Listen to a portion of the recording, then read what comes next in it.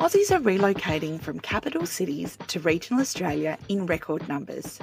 We could give you all the stats about better house prices, all the jobs on offer, and higher levels of happiness, but what's better than hearing from someone who's made the move themselves? Welcome to Season 1 of You Moved Where. I'm your host, Beck Bignell, a filmmaker, actor, writer, producer, and yeah, you might be thinking, here we go, another city slicker telling us what to do and how to think. But hear me out. I'm just a regular girl from regional Australia. I grew up on a sheep and wheat farm in Kojonup in the beautiful Great Southern region of WA.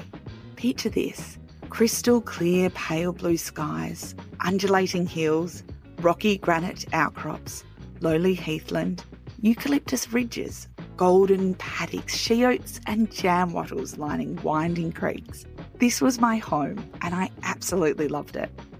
My ambition in the arts and the world of film and TV catapulted me from the wide open spaces to the hustle bustle of big city life. I found myself in Sydney, on the other side of the Nullarbor. And it's true what they say. The rat race was a massive shock for a bush chick who still thought escalators were a novelty. I embraced the anonymity, which allowed me to explore new parts of myself. And like many country folk, I'm pretty good at digging deep, and so I threw myself into the whole gamut of experience. And despite early reservations, I came to really love it.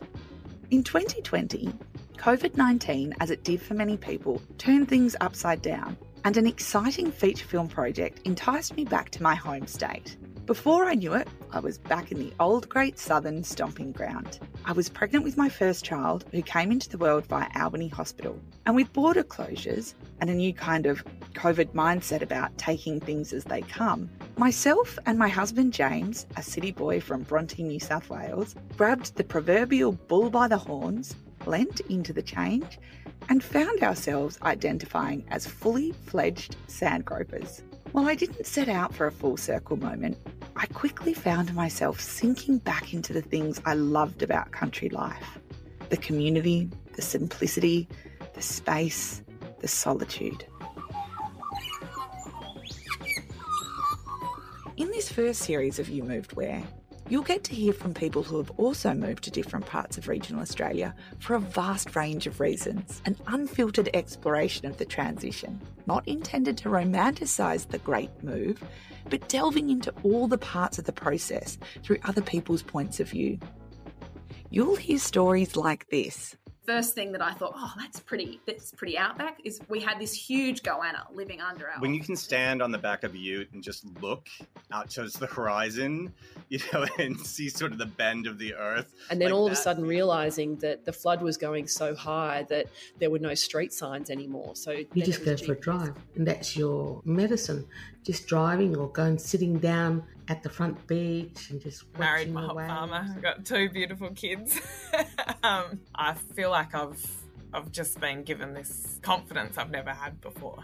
So if you're considering a change from the bright lights, we might just convince you that you can still have the life you want in a bush backyard. You Moved Where is brought to you by www.movetomore.com.au and the Regional Australia Institute. Move to More is supported by the Australian Federal Government, and if you head to www.movetomore.com.au, you can search almost 2,000 regional towns and cities to find your favourite regional destination. And in the same place, find your dream home and job.